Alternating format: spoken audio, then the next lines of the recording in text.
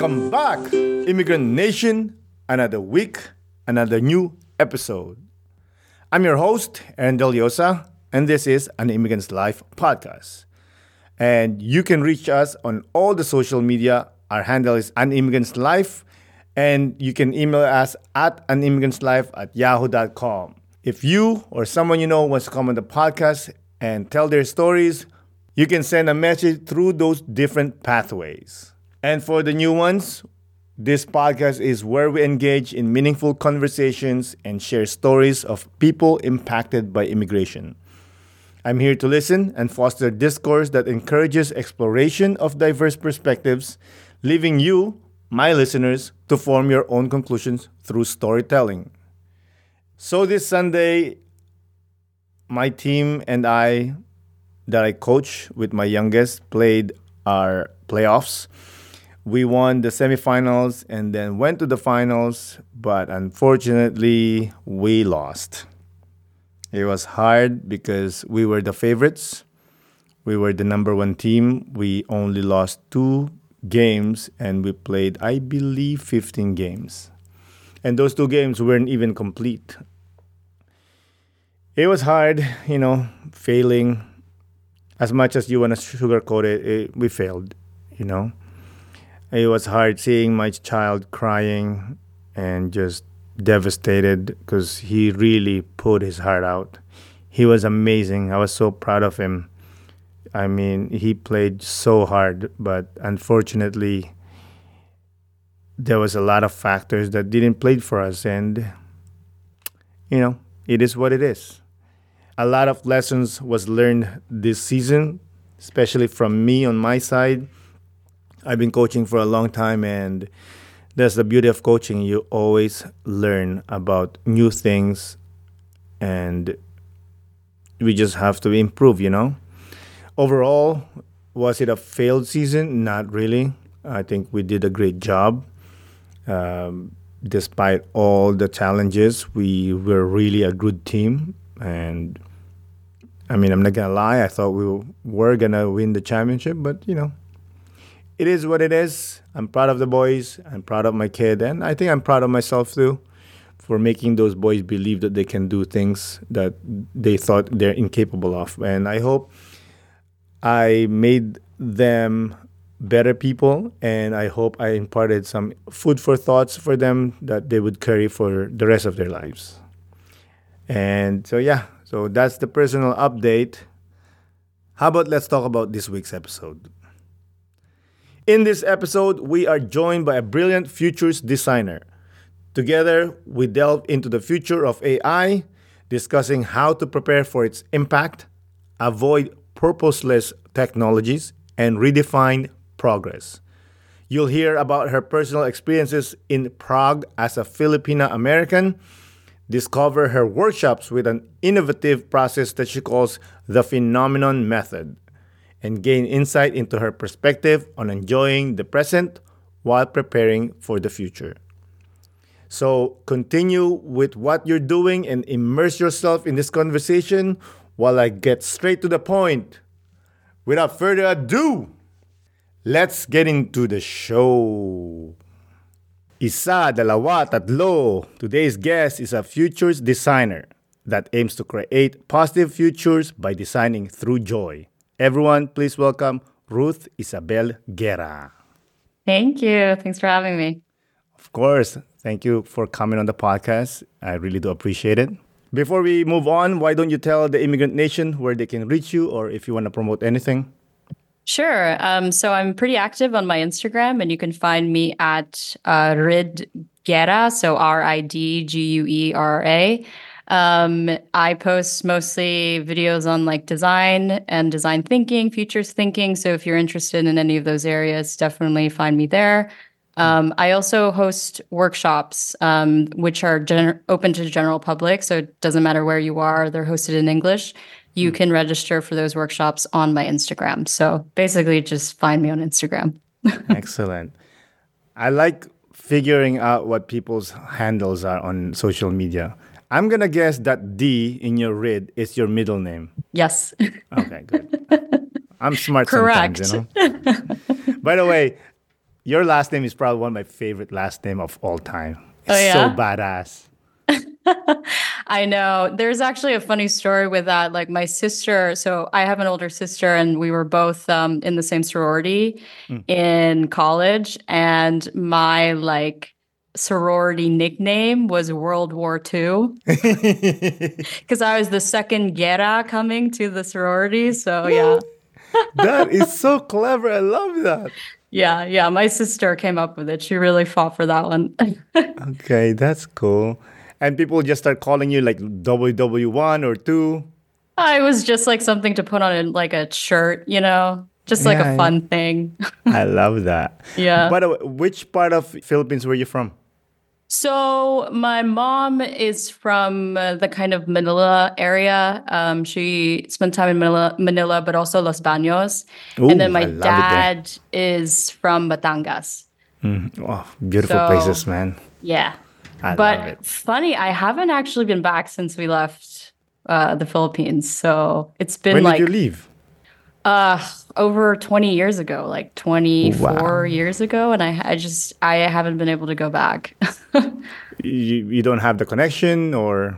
Well, part of it was like timing. It was like with school, and also obviously you want to be there when like your cousins are on break, and the breaks in the US and the Philippines never align because summer, winter, you know. And then it was just like with work, and then my family went there when right after I had my wedding, and it was like I couldn't take more time off after my wedding, and it's just like was never lined up. But I'm hoping in the next like year or two I get to go back. That would be awesome. Yeah, you have to recharge that ancestral batteries. Exactly, yeah. Are you close to the culture? I would say more like a Filipino American. Uh, I definitely like still try to keep up with things on social media, like especially with like politics right now, wanting Why to. would you stress yourself? I think it's important, I think it's important to know what's happening there and like the history, the Philippines has gone through such tumultuous political history, and it's like kind of happening again. I think it's like really important to talk about because we're seeing rewriting of history happening in the Philippines, and so we need people to like actually say this is not how it happened at all. Mm-hmm. So yeah, I think It's it's just sad. yeah, it's just good to be in the know. Yeah, I get it. How old were you when you moved to the States? I was 8. Hmm. And now I'm 30, so it's been a while. you know, and now you're in Prague. I'm in Prague, yes. When did you move there? My husband and I have been here over 2 years now. I'd say 2.5 years. So we moved here because I went back to school for my grad program, and I studied design here. And actually, my husband is a dual citizen of the US and Poland.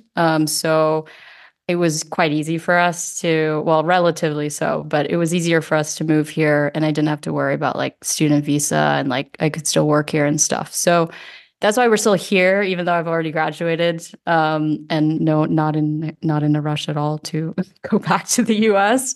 We're gonna take our sweet time in Europe. So yeah. So in the end, you're planning to go back, or?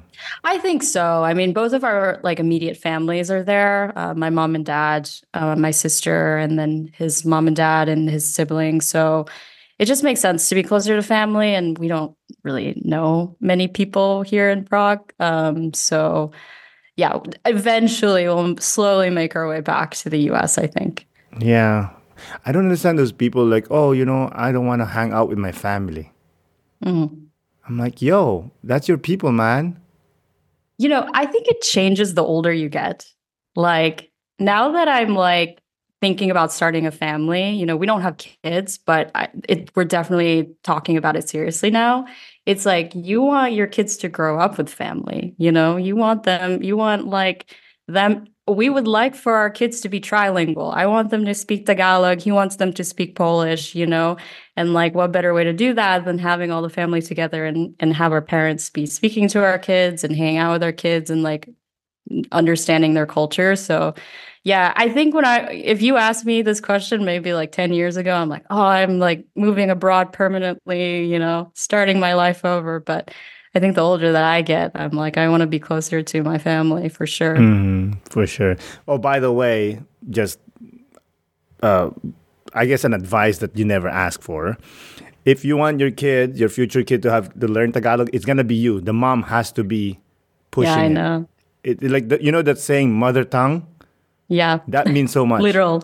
Yeah, it literally. If the mom speaks whatever language, the kids will speak it. Because I speak Tagalog to my kids when I was younger. These idiots didn't pick anything. You never tried to like force them, just like, I'm not switching to English. I'm just going to speak to you and you have to deal with it.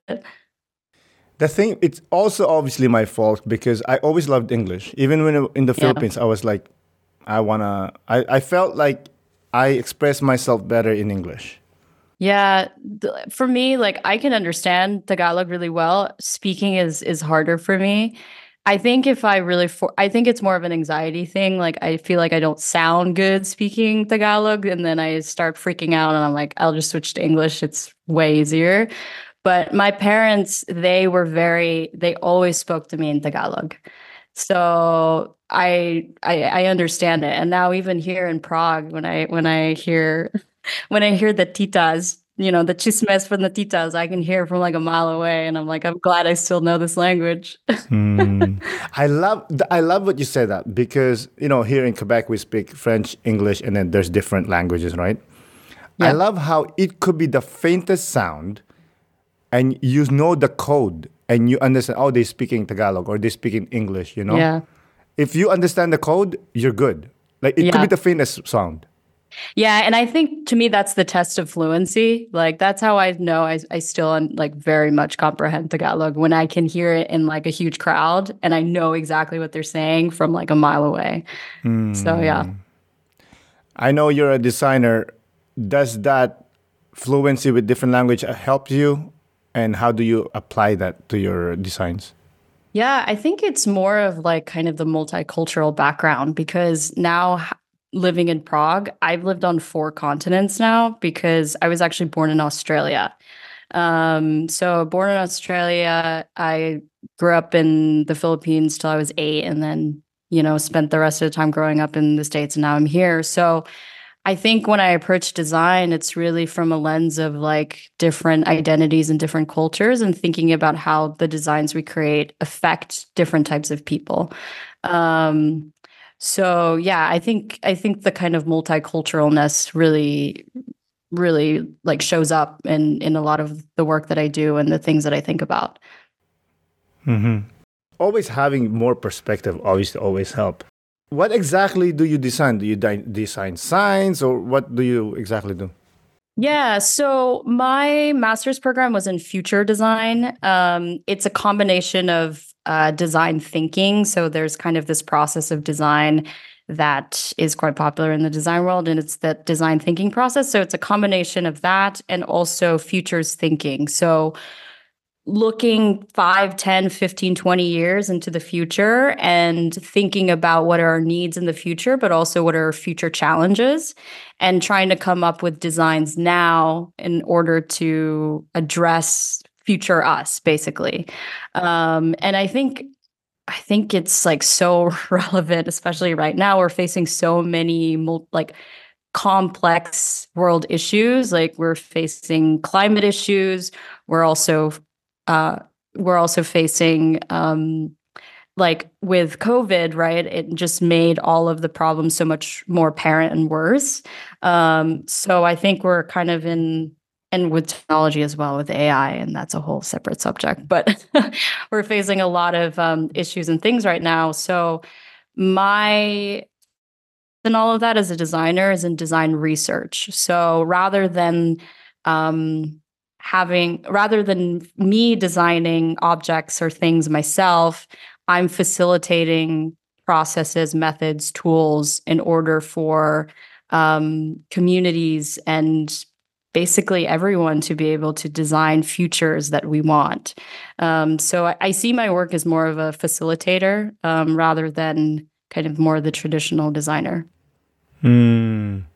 how do you end up doing like future designs master? I'm like, I don't, bro. Before I got to your account, I'm like, there's a thing called future design. Me, I thought like people just design things, you know?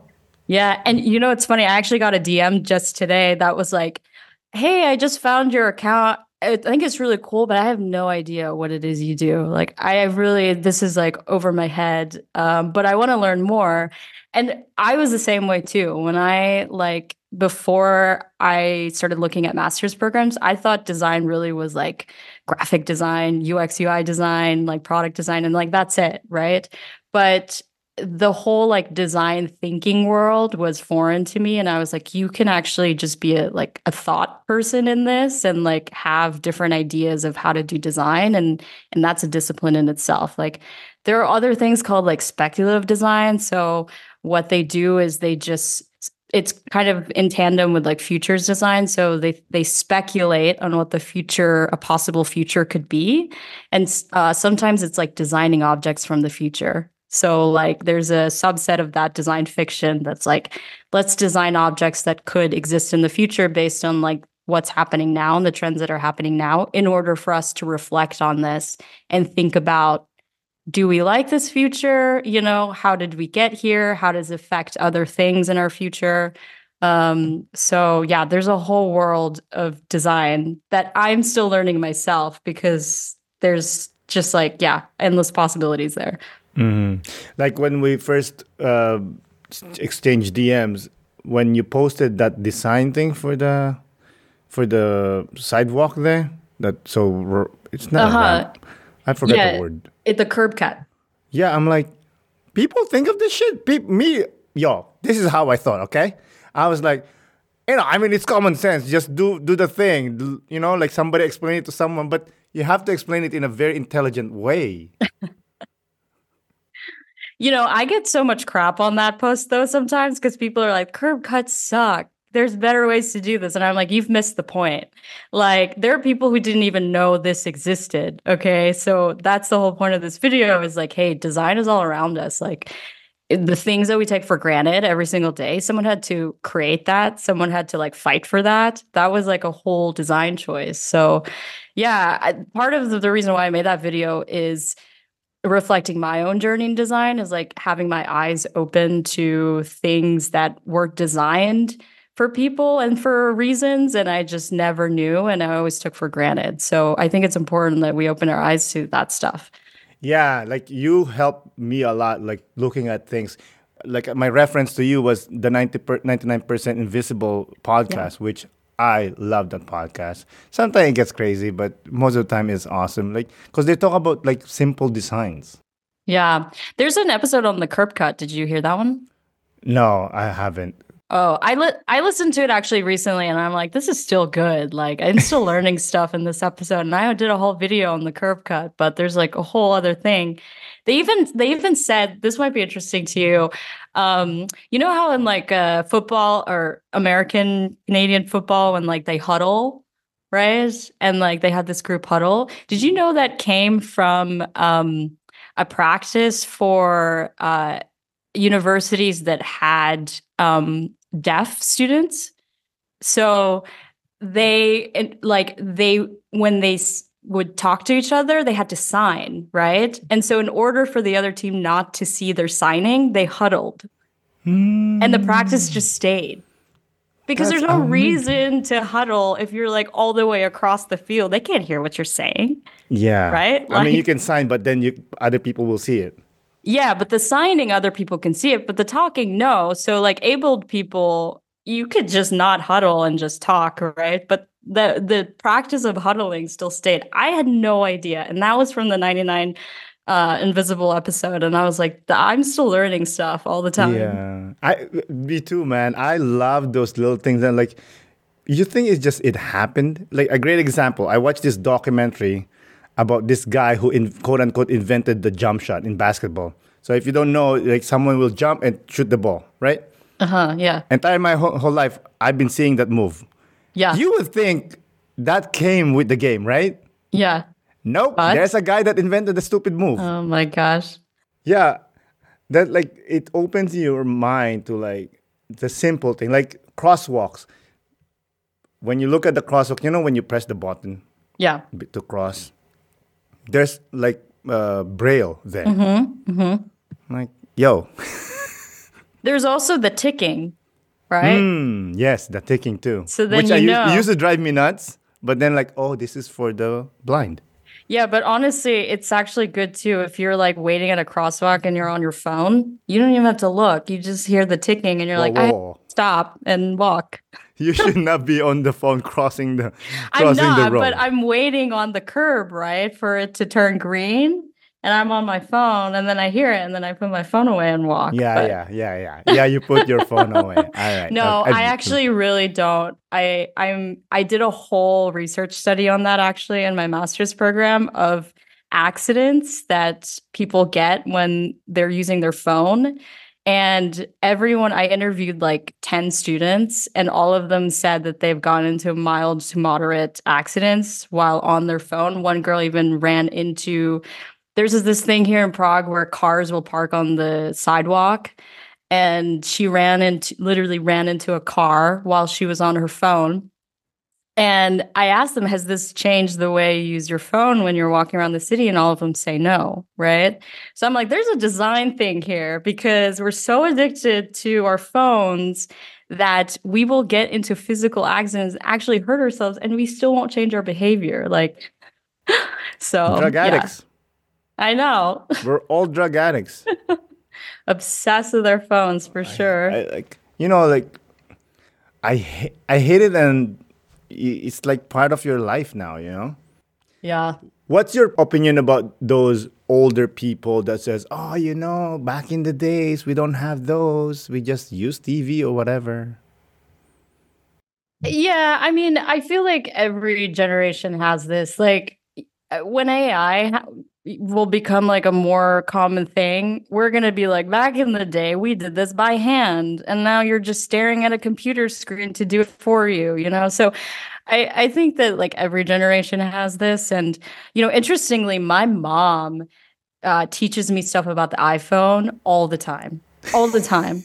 And so I think there's like a capacity for older people to learn this stuff. It's just like a mindset thing, but I don't ever discount like older people when it comes to technology because my mom all the time is like, "Do you know you can do this?" She has to like give me tutorials to use my iPhone sometimes.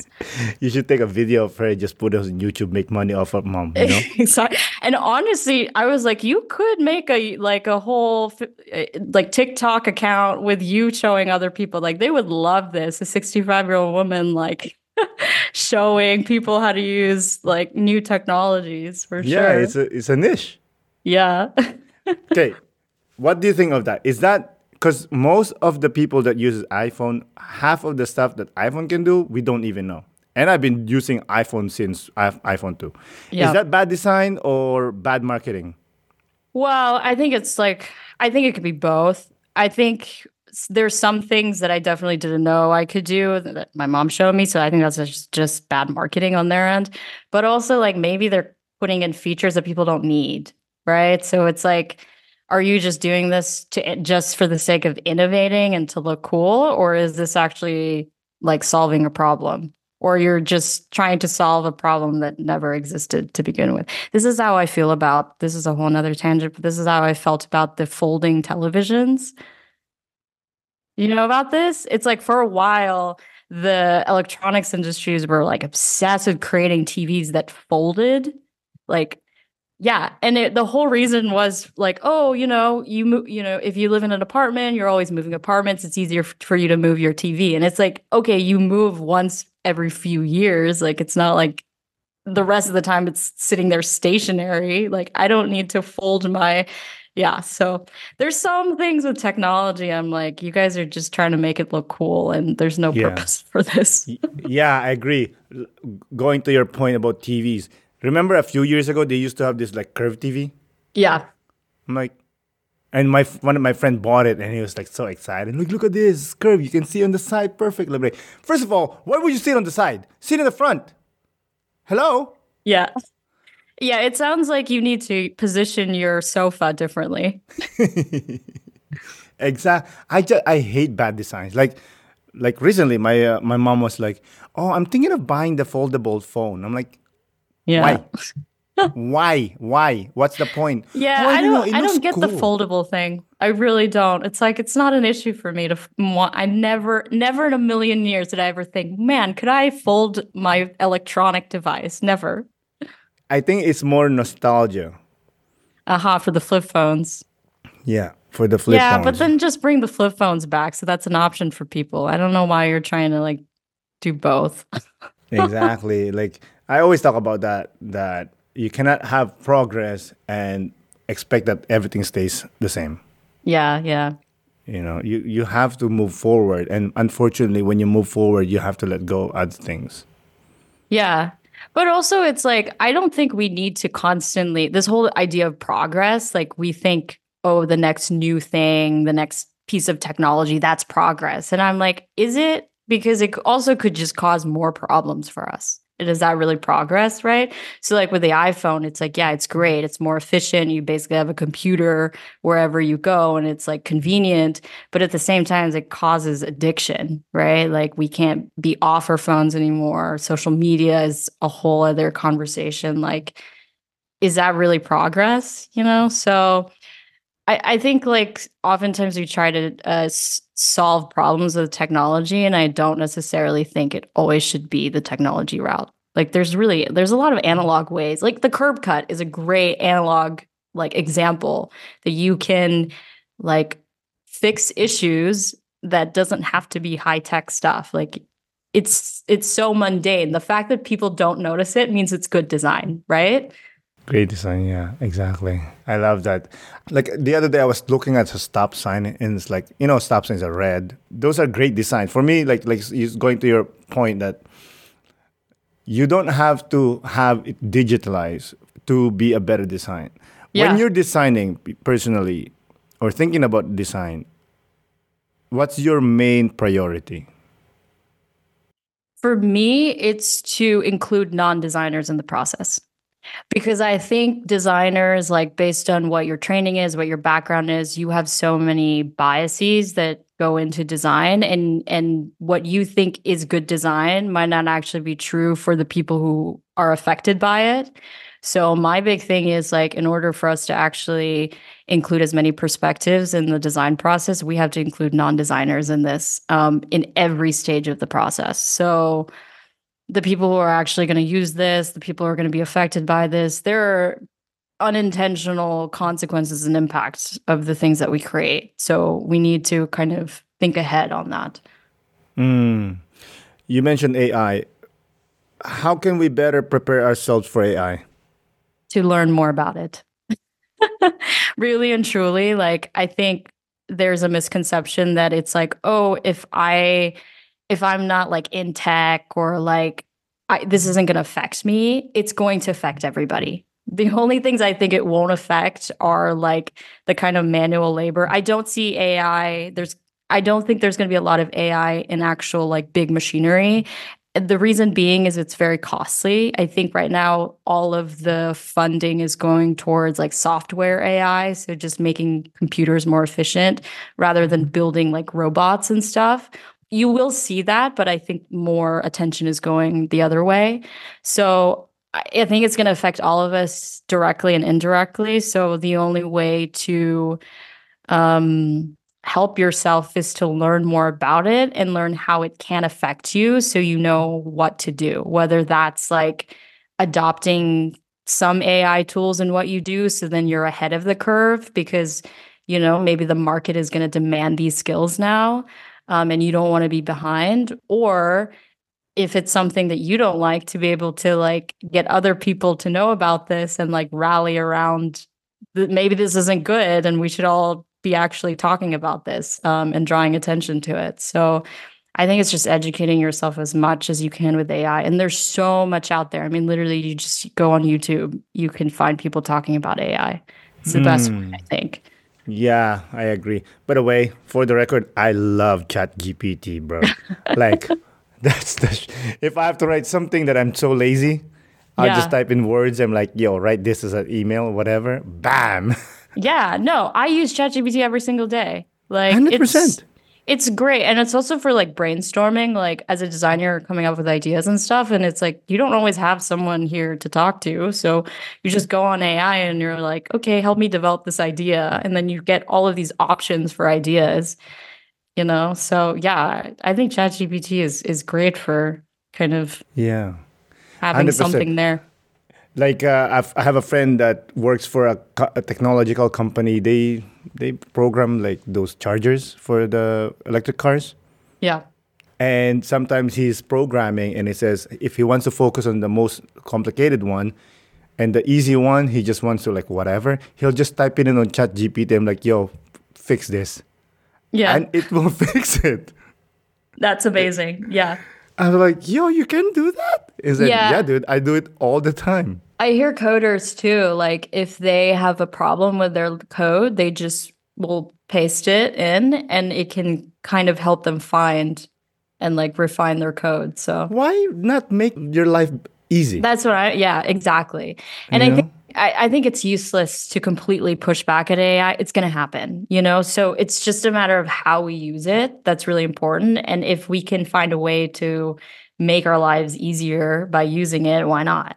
You know? Yeah, referencing 99% Invisible, there was a episode about Laudites, people that hates technology Mm-hmm, or the mm-hmm. future. It's this is what it is. Like, are we Yeah. gonna push back or are we gonna like this is gonna happen and let's find like you said, figure out a way to make it help us out rather than be detrimental. Exactly. Yeah. And that's the key there, I think, you know, but at the same time, I have to like talk about that it right now AI is being developed by like business people and business people with a lot of power and a lot of clout, right? So, you know, we have to figure out a way to like democratize how we create AI because it could be really dangerous if only a few people or even a few nations are really the ones developing AI to serve just a small group, right? So yeah, I think to be able to know more about AI is actually empowering as just a normal citizen because you're aware of what's happening. You can talk about it. You know, you have you. It's almost like you can give like some validity in what you're saying, right? I feel this way because I know X, Y, and Z. So I think it's like so beneficial for us to just like know more about it and research it on our own, even if we're like non-tech people. Oh yeah, for sure. Like teachers, Yeah, like elementary or high school teachers, like how can this help you? Because kids will use chat gpt yeah, without a doubt. for sure. And it's happening. You're seeing it happen, you know? And I think like if I was a teacher, my approach would be, okay, in the workplace, like I use ChatGPT in my work. Most people use AI tool, some sort of AI tool in their work. You're not actually preparing students for the real world if you're preventing them from using AI. So my approach to teaching probably now is to figure out, okay, what is a good way for me to teach to allow my students to use AI, but use it in a smart way, right? So rather than completely banning AI, like lean into it, you know, and like figure out a way to like teach AI that works for you and works for the students too. I saw this online. I don't know what this lady is, but she was talking about this pretty much the same topic. And her suggestion was if you want the students to write an essay about something, let's say I don't know, the mountain, ask them to use ChatGPT and then ask them to edit that whatever ChatGPT wrote and edit it to their voice. Mm-hmm. I'm like, yo, that's a great one step. Is it the answer 100%? No, but it's one Yeah. step. Yeah. Yeah. It's one like new approach that is better than just telling it, hey, write me this essay, right? There's at least a thought process happening.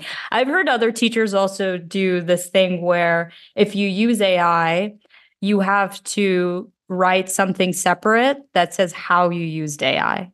So then it's kind of like how when you write a research paper and you use sources from somewhere else, You have to then tell the teacher what parts used AI and how you did it. So then there's like more of a thought process learning there, right? You're asking them to critically think about how they're using the tools. Mm. Speaking of different ways of learning on a different topic, you went to the States to study, and then now you went to Prague to study. What are the differences that you see in the educational system between the two? Well, one, I think it's the cost. A huge reason why I went here. I'm going to be just perfectly honest here. 2 years of a master's program here, even with the relocation, like literally uprooting my life and starting over here, was cheaper than a 1 year program, and like way cheaper. It's fractions cheaper. So, or fractions of the cost. So, yeah, one, I think the price is way too high in the US and it doesn't need to be. I really don't think it needs to be. And two, another appealing thing, the program I went to here is incredibly international. I was one of the handful of Americans there.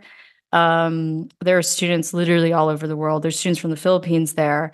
So the in terms of like the approach to learning, it's very multicultural from the start. And also, I think it's important with design, like, again, design affects different people differently. And so to be able to really think about that and study that, it's important that you're in a room with different people. And I think the US mindset tends to kind of be more narrow, like what is the, American way of doing things, or like designing things that only affect the US, whereas here it's more of like a globalized approach. How does it, how do your designs affect people in different places? So, yeah, I think those two things.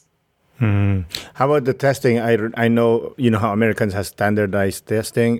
What's the difference with Prague system? I think in Europe, there's less of an emphasis on grades and also what school you go to. Like in the US, it's like, oh, the dream is to go to an Ivy League. And if you go to an Ivy League, you have access to all of the school or all of the workplaces that you can apply to, right? Like, and then there's these networks that get you connected.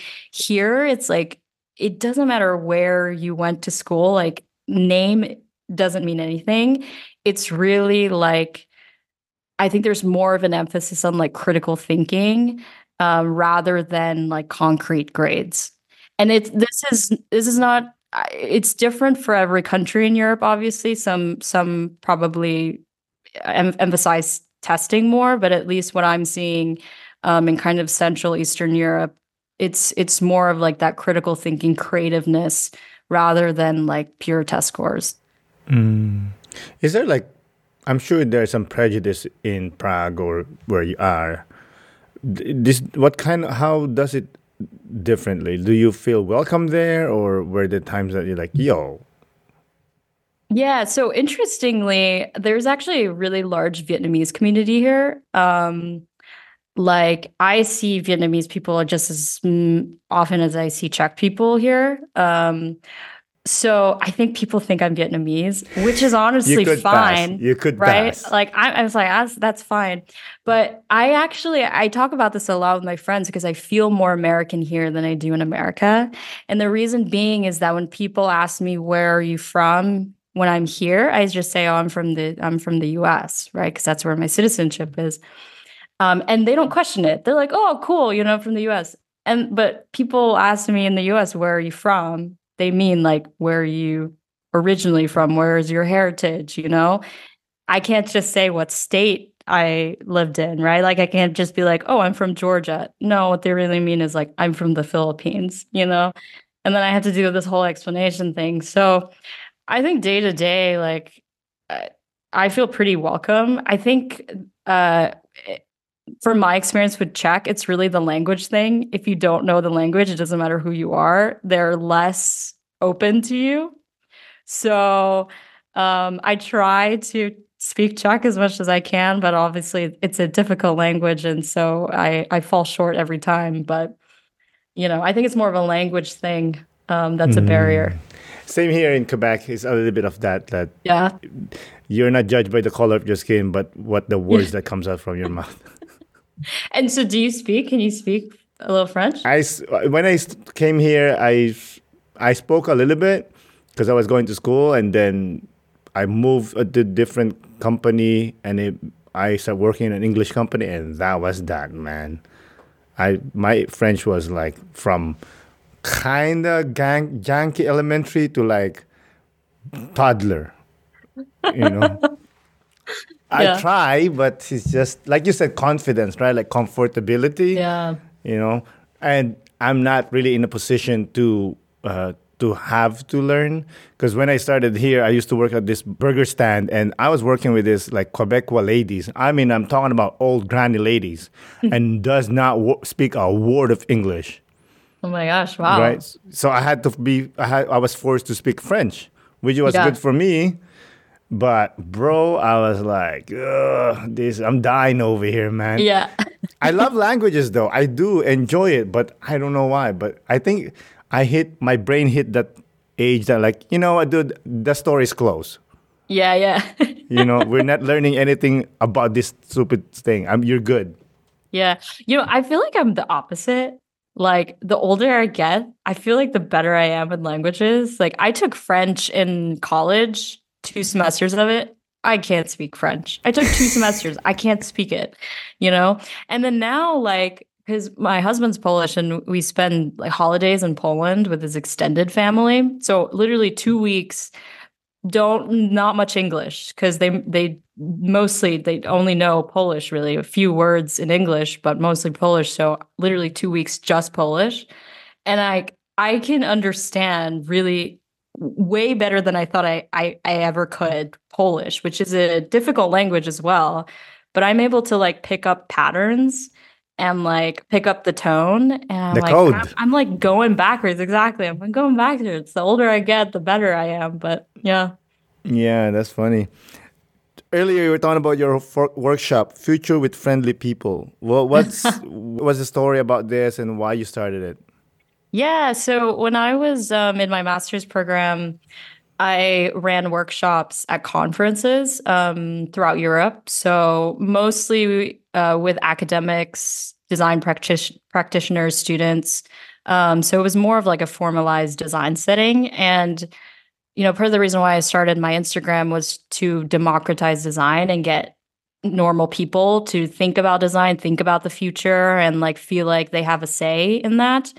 So I started thinking about a way to create workshops that included everyday people and do it in a way that didn't feel like you had to be a professional or have to have a background in this to be able to design. So I kind of adapted a method I was using to make it more approachable. And this is why I call it Futures with Friendly People, because I think I want to have it come from a place of joy. Like I want this to be fun. I don't want this to be a serious thing. It should be a place of like discovery and like going back to our childhood where we're thinking about different ideas and trying new things and being creative, right? And also, I think it's quite intimidating to be in a workshop with strangers. It's like I always want to create a space that's like welcoming for people. And so this is why I'm like, this is Futures with Friendly People. We're all here because we're not jerks, and we all like want the world to be a better place. So if you believe in that, this workshop is for you. So I run these workshops online. Right now, there's like two different versions. One is Futures Visions, where we're basically doing digital collages. So if you think about like being a kid and collaging using like magazines and stuff, that's literally what we're doing, but like on a digital whiteboard. And then I have another one called Future Stories, and that's creative writing. So you're writing flash fiction about the futures that you want to happen. So yeah, it's really just a way to involve everyone in the process of thinking about the future. Very interesting. I like that. Sometimes I'm like, should I join? And I'm like, I don't like groups. Join, join. I'm I'll let you trying. in. I'll All let you right. in. I'm not promising it. I don't like groups. It just like it irks me so much. My level is 3 people. That's it.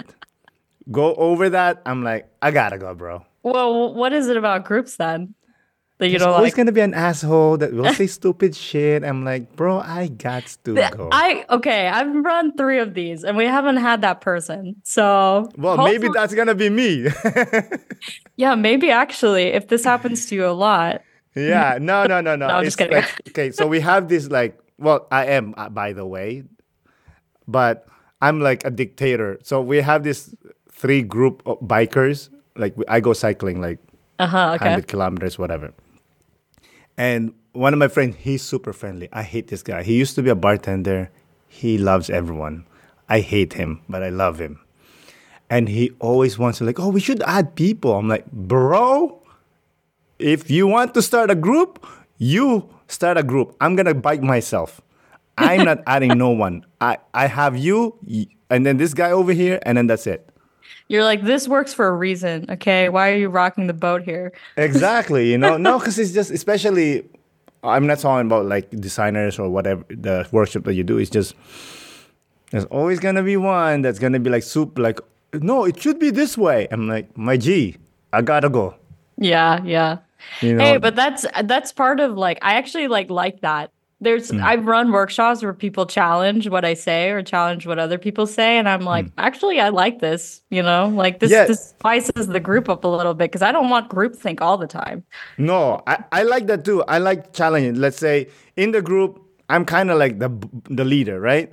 But I always ask people an opinion. Like I'll say like their opinion. Like, yo, it's either we're gonna go left or we're gonna go right. What's your opinion? I know what I'm gonna say, but what's you gonna say?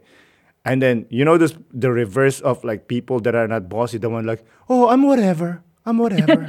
I hate those people too because I love hearing opinions. Yeah, yeah. Like tell me why am I wrong? What? Yeah. Tell me. But see, then the group needs you. Groups need you then because most groups are like, oh, they're trying to like please the group, but you actually have an opinion. So No, I think you should show up in groups more. I'm gonna try. I'm not gonna promise, but I'm gonna try. If I just vanish, means I left, you know. But because that's me. Like I'm 41 years old. I don't have time. I'm halfway there. Yeah. I don't have time to waste. Okay. Halfway there. Really? You think I, 80s? okay. You're the smart one. All right. Like I said, an average Canadian man lasts up to 80 years old. I'm Really? 41. Wow. I'm right there. I I'm feel like getting there. I don't know. I feel like with AI, we're gonna like vastly improve modern medicine. So my husband he turns actually 41 next week, and he thinks he's gonna be over 100.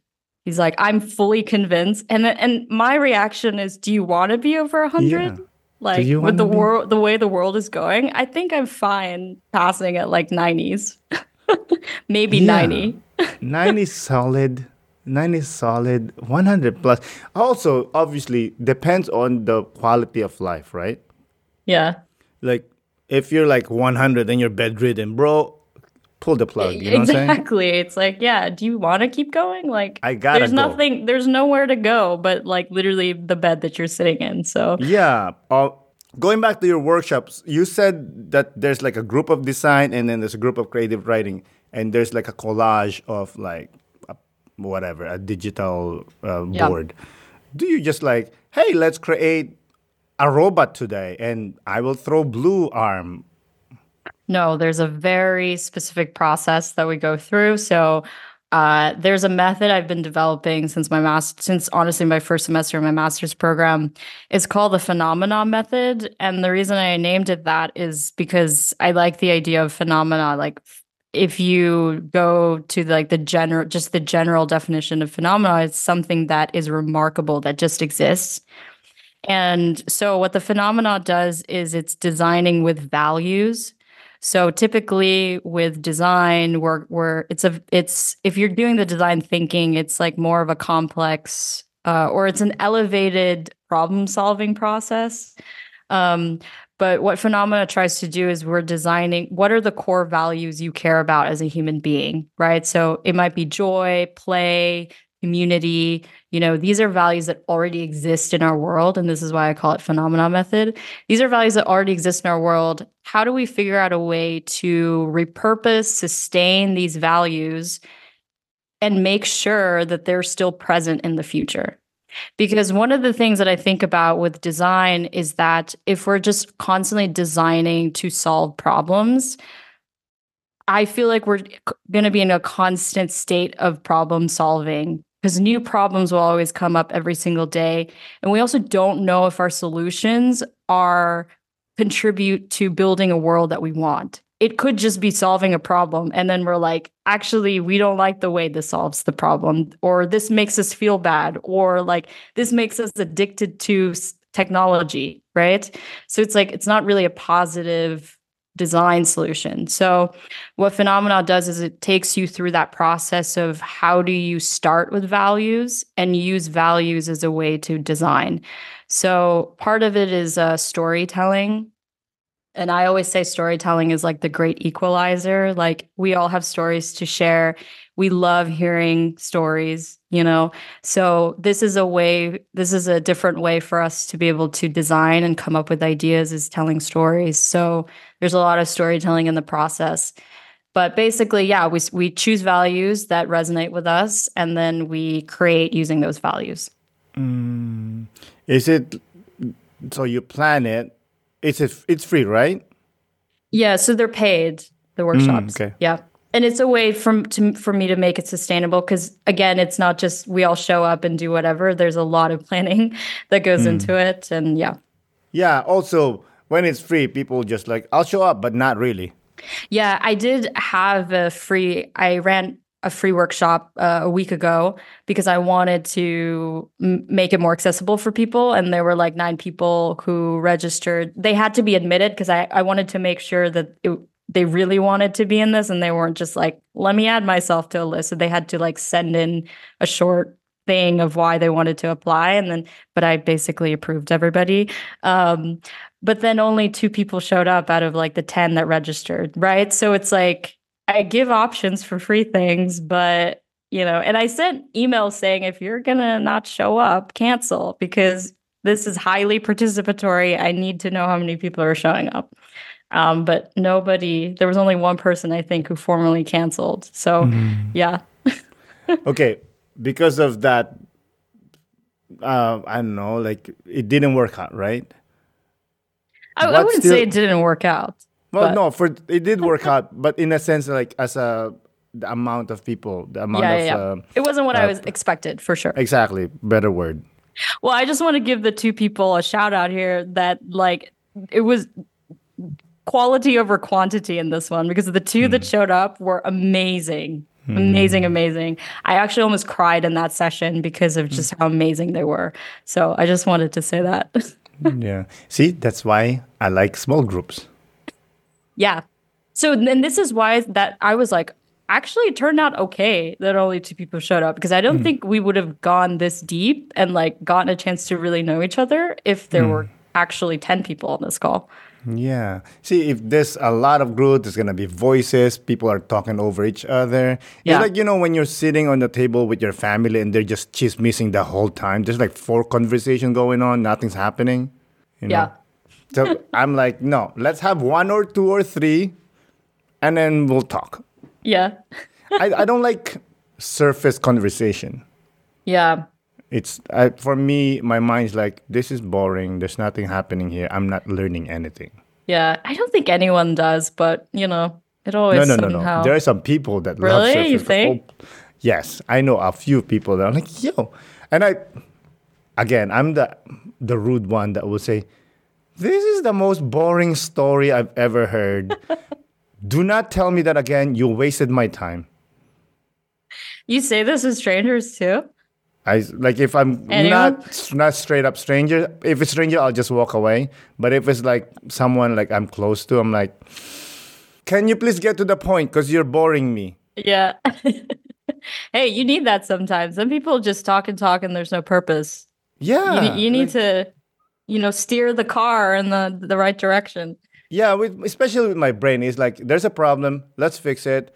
It's fixed. Let's move on. I don't need to talk about the problem again. Yeah. Yeah. You know, in the designs, how does it work? Do you guys, once you create something, we saw the result. Do you guys still talk about the result, or you just move on to the next one? So the kind of design thinking process basically is like you gather in the beginning, there's 4 steps to it. In the beginning, or 5, I guess you could say, you gather as much information as you can in the beginning. And then you like condense all of those ideas into like things that you can test. And then you test those ideas with people. So whether that's like I'm creating a new website, so let me build a prototype of this website and test with users and get feedback on it, and then you improve. And generally this is where it stops. Like then it's like, okay, I've already tested, improved on the designs, it's finished, and then you deliver it. And there's some designers that talk a lot about this is like that long-term impact of designs. So I actually think it's important to still go back to what you've designed and figure out a way to continuously improve it, because there are things that you didn't catch the first round. So it's important that we keep going back. And this is true, I think, especially for the phone. The whole, I think the big reason why we're addicted to our phone was like one feature, and that's the endless scroll. Right? There's never a bottom to it. It's bottomless. You just keep going and going forever, basically. There's only been like, I think a few times on Facebook where they're like, that's all. Like, have you ever gone there? Yes. Like Facebook sometimes we're like, that's it. That's all we can show you today. You've gone to the end. What? No, I want more. Yeah, but see, exactly this whole reaction of like, wait, what? Like, how did I get to the end? But if you think about the early days of the internet, you have to go to press page 2, page 3, page 4, even the early, like, I think Instagram was like that, right? You have to like, and people would stop because they don't want to keep pressing the page. But this endless scroll, right, made us stay on our phones like 10 times more. And it's like, yeah, we need to revisit that and think about, was this a good design choice? Yeah. I guess it's good for the company, but bad for people. Yes. Like, who is this really for? Yeah. You know where that idea came from, right? What The do you endless mean? scroll? Maybe not. It's from the slot machine. Aha. No, I didn't know that. Yeah. See, So you taught me something. hey, sometimes, sometimes. But yeah, apparently it's from the slot machine because, people that plays in Vegas or like video, like Yeah, slot machine, they'll just like boom, boom, boom, play and play and play endlessly. Yeah, so it was literally created to be addicting. Yeah, because when you're like, I want to refresh my page, you just do one of these and it just refresh. Yeah. Also, I find it funny that, okay, so I'm still from the generation where this means phone. Now it's this, right? And I'm like, wow, this is just that to me is mind blowing. Yeah, what's so funny? I did that test last night to my wife and my son. Yeah. My wife was like this, like a fist, like picking up the phone like this. And then my son was like, he was holding the phone like this. Like he's holding an iPhone, okay. Yeah. It wasn't as bad. Like, people do this, like the thumb and the pinky. Yeah. But and my son was like, why are you doing a fist? And my wife's like, because you're picking up the phone. It's like, what are you picking up? That's not a phone. There's one thing I love about having these kids and me. Our age is not that far apart, to be honest. But I love that their future. I could see their future. Yeah. And they have the window to the past. Like the other day, we saw a reel about this guy in his car took out the radio. Remember? I don't know if you remember. You used to take out the radio because people steal them. Mm-hmm. Yeah. My son's like, why would he take out the radio? I'm like, yeah, because back in the days, it's very expensive. People goes in your car and steal the radio, and he goes, what are you gonna do with the radio? You gonna go or walk around with it? I said, yeah, pretty much. Yeah, like when I was car shopping, like buying a used car, it was important. Like, how's the radio? Does the radio work? Like, I need to know. That was important. Very integral, man. Hey, listen, Ruth. I think we're there. But before we close out, I want to ask you this one more question. How do we plan for the future while enjoying the present? That's a good question. Um, One of the things with my workshops, the thing that keeps popping up, and it's the same phrase over and over, is that I feel anxious about the future. And I think that's like a general sentiment that we all have with the current state of the world. I think the biggest thing is reminding ourselves that there are good things in the world. And this is what I try to, when I'm designing, this is what I try to focus on, is that the values that we care about, and the things that we care about, they exist. It might be in small pockets, but we need to figure out a way to like amplify that, you know? So like whether that's spending an hour just hanging out with friends, or like watching a comfort television. I don't know, like could be anything. And we need to like place focus on those like little things that maybe we take for granted every single day, but that actually bring us a lot of like joy and peace, and all these values that we like. So focusing on in the present, the things that already exist that we like. And then maybe that'll help when we're thinking about the future if we feel anxious about it. Wise word from a wise woman. Again, Ruth, thank you so much for coming on the podcast. I really do appreciate it. Yeah, thanks for having me. This was fun. Awesome. Have a good day. Yes, you too. Bye. Bye. Again, Ruth, thank you so much for coming on the podcast. I really do appreciate it. Thank you, listeners, for listening. This is Aaron Deliosa for An Immigrant's Life. I'll see you guys later.